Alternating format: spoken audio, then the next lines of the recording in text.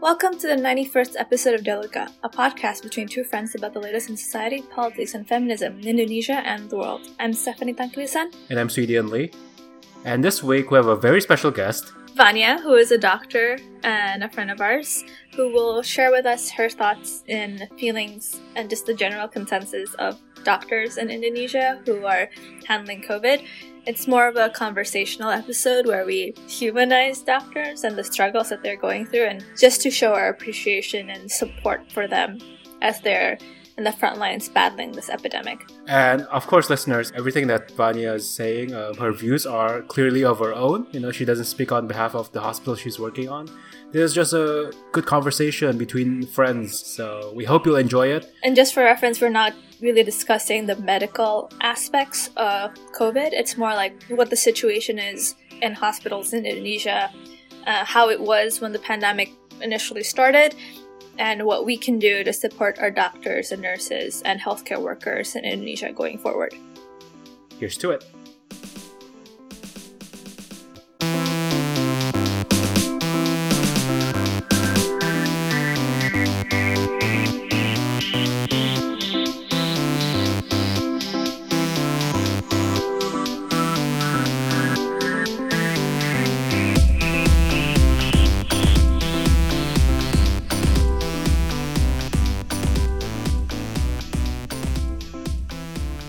We have a very special guest today who is a doctor and a personal friend of ours. Personally for me, for 17 years since we were 12, and I was a SMP 7th grader, and Sweden for even longer since you guys were in preschool. Mm-hmm. We're really excited to have Vanya talk to us because not only is she a good friend of ours, but she is a medical professional. She's a doctor. Obviously, you can hear Stephanie and I talk about COVID all the time, but we actually thought it might be good to have a real medical professional talk about the situation and not just us blabbering on. So we're excited to have you in the podcast, Vanya. Hi everyone, my name is Fania. I'm a doctor here in Jakarta. I'm a second-year clinical nutrition resident, and I'm glad to be here. What does it mean to be a second-year resident? So I graduated in 2015, and then I did my internship in Papua for a year. Mm-hmm. And then I worked in Jakarta for 2 years, and then now I'm a resident. So for those who don't know, can you explain a little bit about the medical system in Indo in terms of okay, you go straight to med school, and then how many years is that? And then, internship. Okay, so from high school, you go straight to med school. That's in total 6 years. So 3 years of preclinical, and then 3 years clinical, and then you have to do mandatory internship for you to get your license. Mm-hmm. So total 7 years of training. And then how long is your residency? My residency is 3 to 4 years. 3.5 to 4 years. So you still have 2 more years? Yeah. 1.5, I hope. But we can't call you Dr. Fania, right? I am a doctor, but... Just in case. At which stage are you a doctor? After I graduate from university, from med school, I'm a doctor. But then I'm not allowed to practice yet before I complete my internship for a year. So yeah, she's a real doctor, guys. Yep, I am! Obviously, Steph and I can talk about how we feel about COVID-19 for eternity, but it's not really relevant to most people. We felt like our opinions don't matter. It's fine. Our opinions don't really matter. It's, it's about time we actually got a medical professional in this conversation. And so we're very excited to have Vanya share some of our thoughts and experiences in the field, especially in Indonesia, where I'm sure the stories about the doctor's experience is not as widely known as maybe doctors in the States or other countries. Yeah, especially, maybe if you're in the medical community, you know about it, but in terms of the general public, we don't really hear about the concerns doctors have on this issue or just how they're feeling in general. So that's why we want to talk to Vanya today about what the consensus is, or if there is a consensus, and how the doctors are, facing this global pandemic in Indonesia. As of right now, we're recording this, in the middle of May. How are things right now in the field, at the hospitals in Indonesia? I guess in Jakarta, where you're practicing right now. I think right now the panic has gone down, definitely. Mhm. And people is like thinking of this as like a new normal, especially the medical professionals. Now it's just wearing an N95 mask is like a normal thing. And people are generally more cautious about like touching and being around other people. How was it before? Like, you know, when did it start to become a serious situation that the doctors are like, oh, this is different? I remember this has nothing to do with like the medical professional, but I remember there was like this birthday party that I had to go to. I remember it was like in February. So maybe like this birthday was like early March. Yeah. And that was the first time that I was so scared to go out. But the malls haven't shut down or anything. Mm-hmm. So back then I was like in this one hospital. So we rotate hospitals. Mm-hmm. And since I'm a resident and I'm like not responsible for myself, but like there are people responsible for me and my well-being. So they told me not to come in actually. Really? Oh, wow. Because they were scared. Yeah, and that was early on. And then every case of pneumonia is like such a big deal. Because I came in contact with this one patient, they told me not to come in. Oh, wow. So they were taking it pretty seriously and they were really scared in the beginning.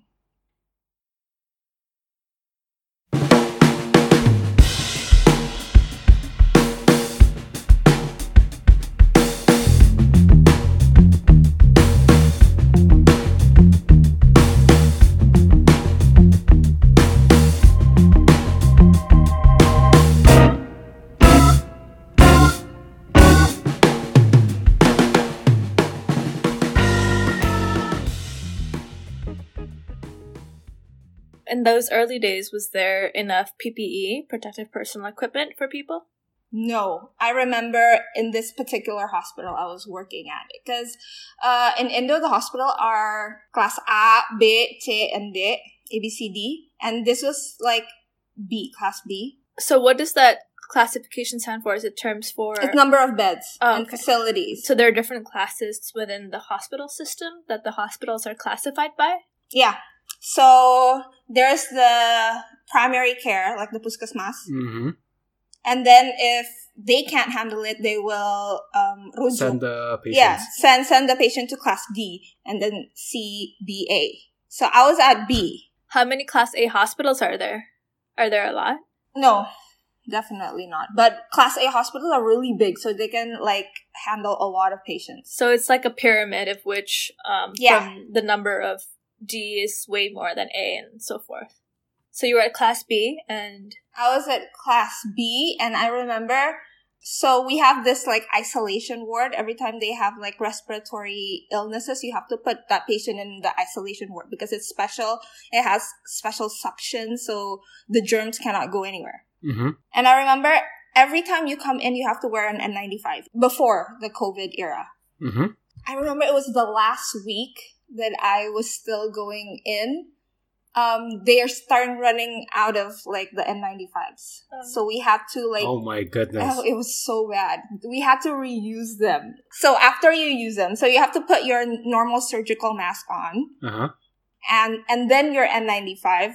And then another surgical mask on. And then go in. And then when you go out, you put your N95 back. What? So another person can use it. I know! It was... So another doctor, like, can use it?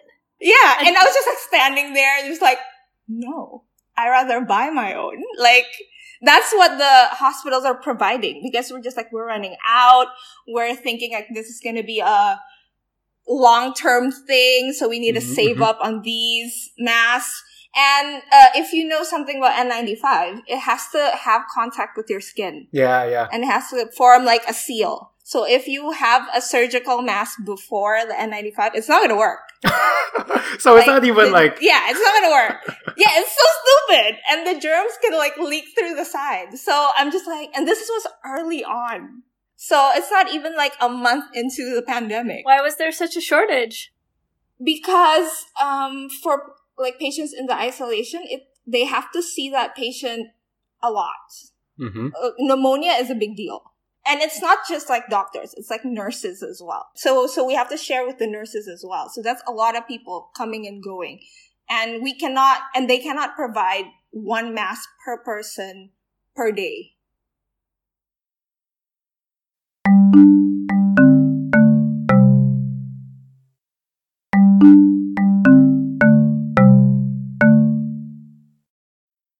And then after, you left that hospital, right? Because you went to a different hospital for your next rotation. Yeah. I went to a class A.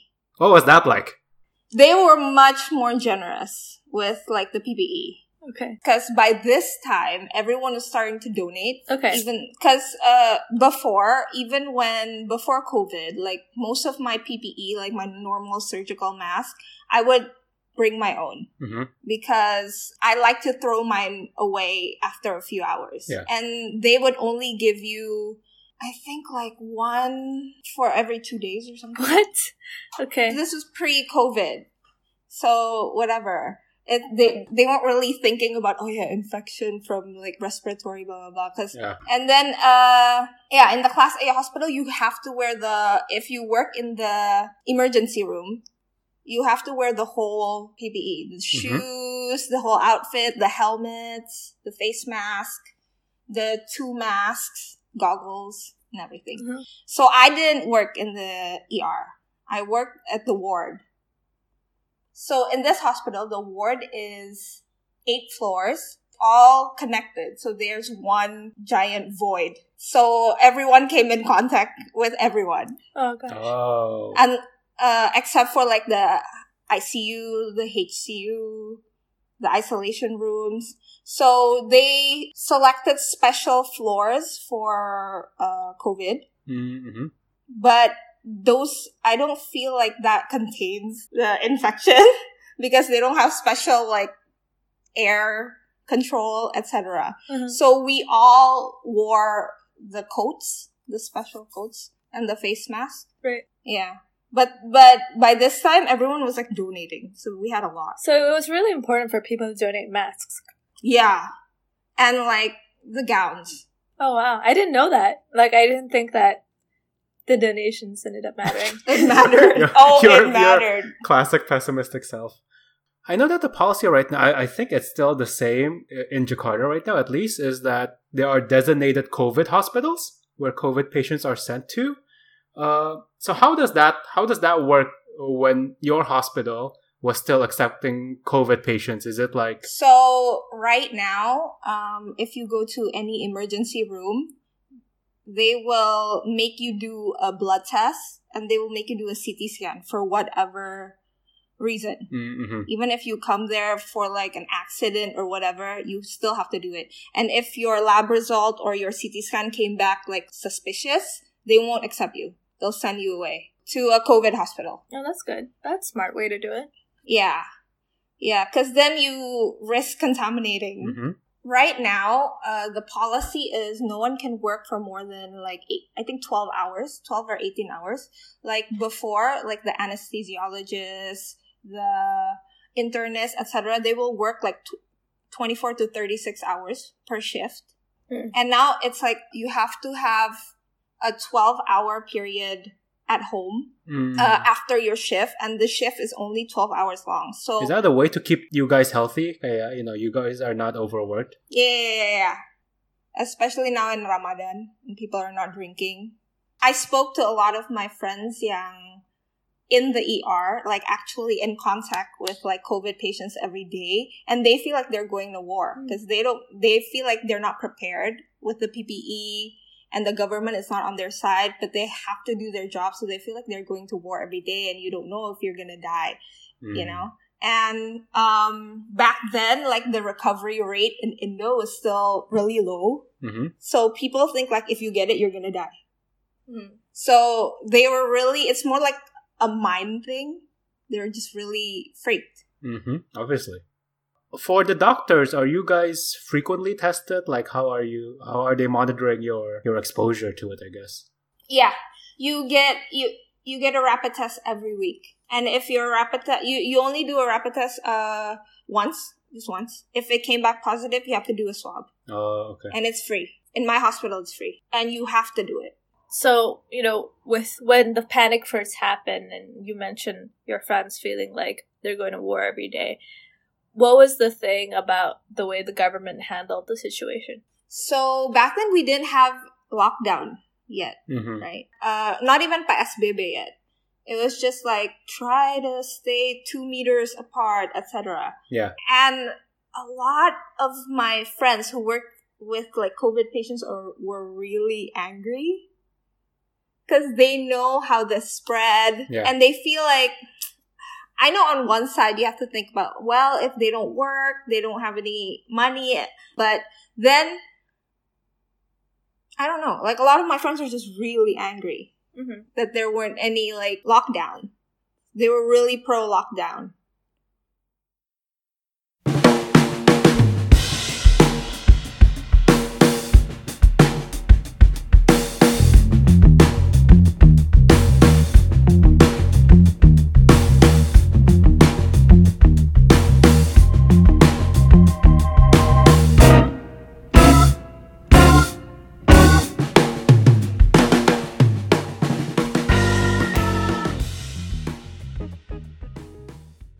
What has Rama been? So Rama is your boyfriend, and what kind of doctor is he? He is an anesthesiology resident. So he works in the ICU and the ER. Oh, okay. So that's why he's handling more COVID patients. Yeah. How has he been doing? How has he been feeling? Just overworked and tired because there's a new designated building for COVID now in our hospital. So, and that's where he works. Yeah. There's a whole, now they have to be divided, right? So there's a new shift. So the whole 12-hour thing is not working. Because you switch between in total you work buildings? more. Is that how it works? Before maybe you have like 3 shifts or 2 shifts a week. Now you have like 7, but it's just shorter. In terms of PPE, like you mentioned that the hospitals felt they weren't ready. Besides protective equipment, what was lacking in terms of like preparedness? In the beginning, ventilators, if you know Rumah Sakit Persahabatan. Yes. Friendship Hospital. It's like the only... It's one of the COVID hospitals, right? Yeah, it's the first COVID hospital because it's the Jakarta's only Rumah Sakit Paru. Respiratory focused hospital? Yeah. So that's why it became the first COVID hospital. Anyway, in the beginning, they were really full and they were like begging for ventilators. Oh, like... Yeah, like even to my hospital, to other hospitals, they were begging. And out of like 10 doctors, 1 of them contracted COVID. Wow. And like the most deaths in like the healthcare professionals is from that hospital. Oh, wow. Yeah, it was really bad in the beginning. That place was probably a war zone. Yeah. Like Rama's brother actually works there. So I know firsthand that he's really stressed. And everyone's just like angry all the time, you know? Like they're doing their job, but they're like, they know they should be changing their PPE now to a new one, but they don't have any, etc. It's like you guys signed up to save lives, but you didn't sign up to fight in a war, essentially. Yeah.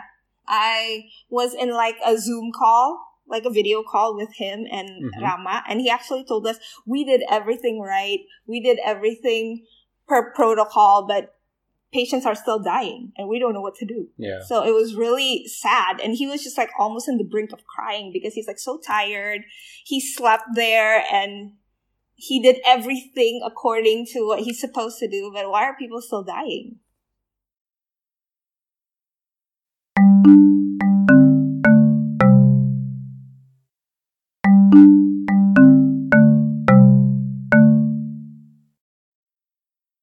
Did he have colleagues who died as well? Yeah.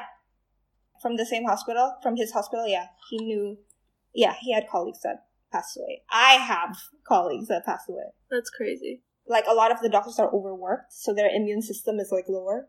Now, it's like the shifts, the 12-hour shifts, is because of that. And now there's, like, barely any doctors contracting it. You mentioned earlier in our conversation that this is now the new normal. I mean, how do you see things go for the next few months? You know, it doesn't seem like we're nearing the end yet. I don't know. We don't know when this is gonna end. And, you know, I've been obsessed. I had this point in my life where I was, like, obsessing with the numbers, like the increase of, like, new patients, the mortality rate, etc. And it's not looking good. in Indo, at least not anytime soon. Yeah, we haven't peaked yet. So, yeah. So, you just gotta be prepared. But if you notice, even in the roads now, it's starting to get more rame. Mm-hmm. Because people are over the whole fear. And they're just like, oh, whatever. This is like the new normal. It's okay. If we get it, they can heal us, whatever. Uh-huh. But I can tell you, like, in the hospital, like, at least healthcare workers, we don't think like that. We're still very much paranoid. Mm-hmm. Like every time before leaving the hospital, we shower. Like, after we get home, we shower. Because I still live with my parents, and they're, like, in their 60s. Mm-hmm. Like, I'm afraid I'll, like, bring something home. And, like, a lot of my friends are afraid they're bringing things home. So, like, now my hospital is giving free hotel rooms since this past month. So a lot of people with babies, etc., are like staying in hotels. I mean, I think that's good, right? That's always the fear of. I mean, if normal people are afraid of bringing the virus home to their families, obviously doctors and nurses and healthcare workers are also worried about that. But you know what's a big thing right now? Like, a lot of doctors there's a lot of prejudice against doctors now. Like, what? They're getting kicked out of they're getting kicked out of their cause. Of their, like... because people are afraid. Yeah. Like, it happened to, like, a friend of mine. Wow. Like, she lives in a kos-kosan. And the kos, like, told her to, like, you can't stay here anymore because you work in this and this hospital. What? Yeah.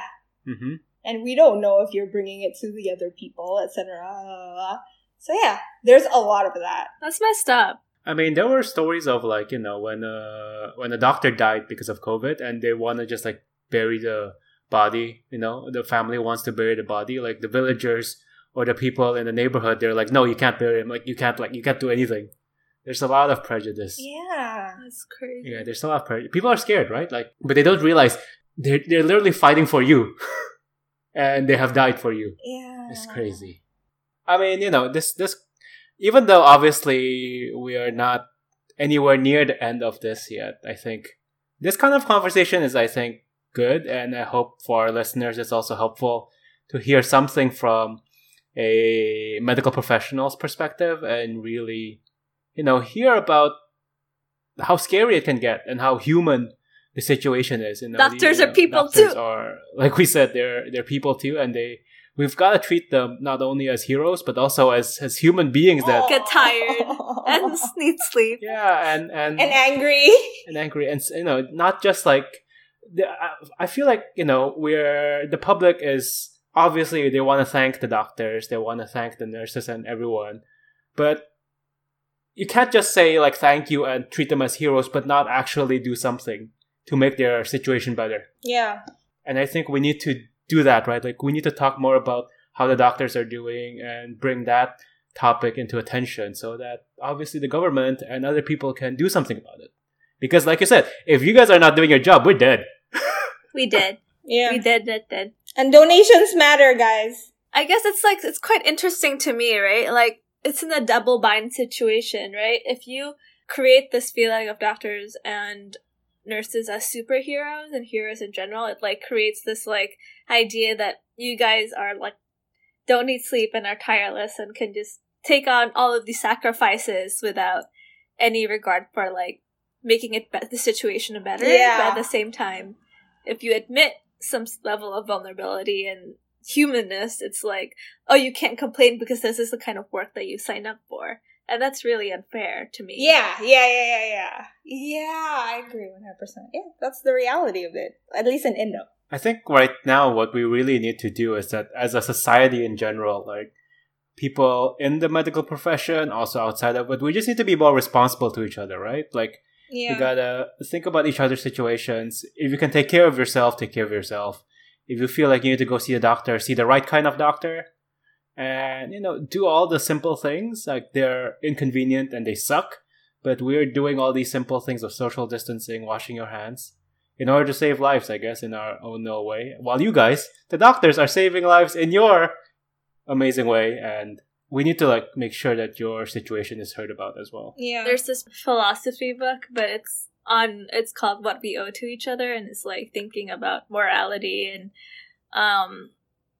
just like how we decide on what is right and wrong based on like what we owe each other contractually, living in the same world, in the same space. To find balance. While, still giving a level of personal freedom and liberty. And it's just like, that's the kind of thing that I'm thinking about now. Like, yeah. It's about, in the end of the day, being a good person, regardless of what religion you have. It's like, how do we operate in this world? Mm-hmm. Especially now, I think I can't help but thinking about it more, given the situation we're in and how our like what we do every day can affect other people. Yeah. Important to think about life not just based on who you are and where you are in the world and what privileges you have, but as a society, because now more than ever, I think it's very obvious that we live in a world with other people. Yep. And they need our help as much as we need their help too.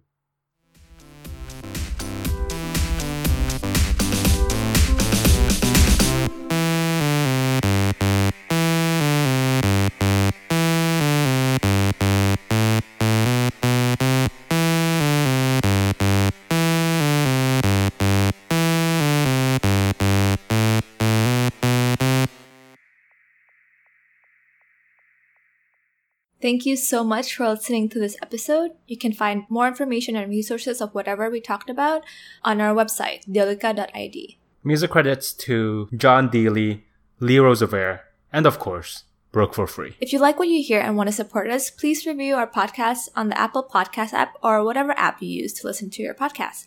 And please share our podcast with your friends. It's the best way to spread the word about Dialogica. If you want to get more involved, we'd love to hear from you. Our email is dialogicapodcast@gmail.com, or just shoot us a message on our Facebook page. You can also find us on Instagram, YouTube, SoundCloud, and now Twitter. Please follow us on these various platforms. Our Twitter handle is @DialogicaPod. Also, follow me on Twitter. It's StephTank. That's STEPHTANGK. Thank you again, and see you guys next time. Bye!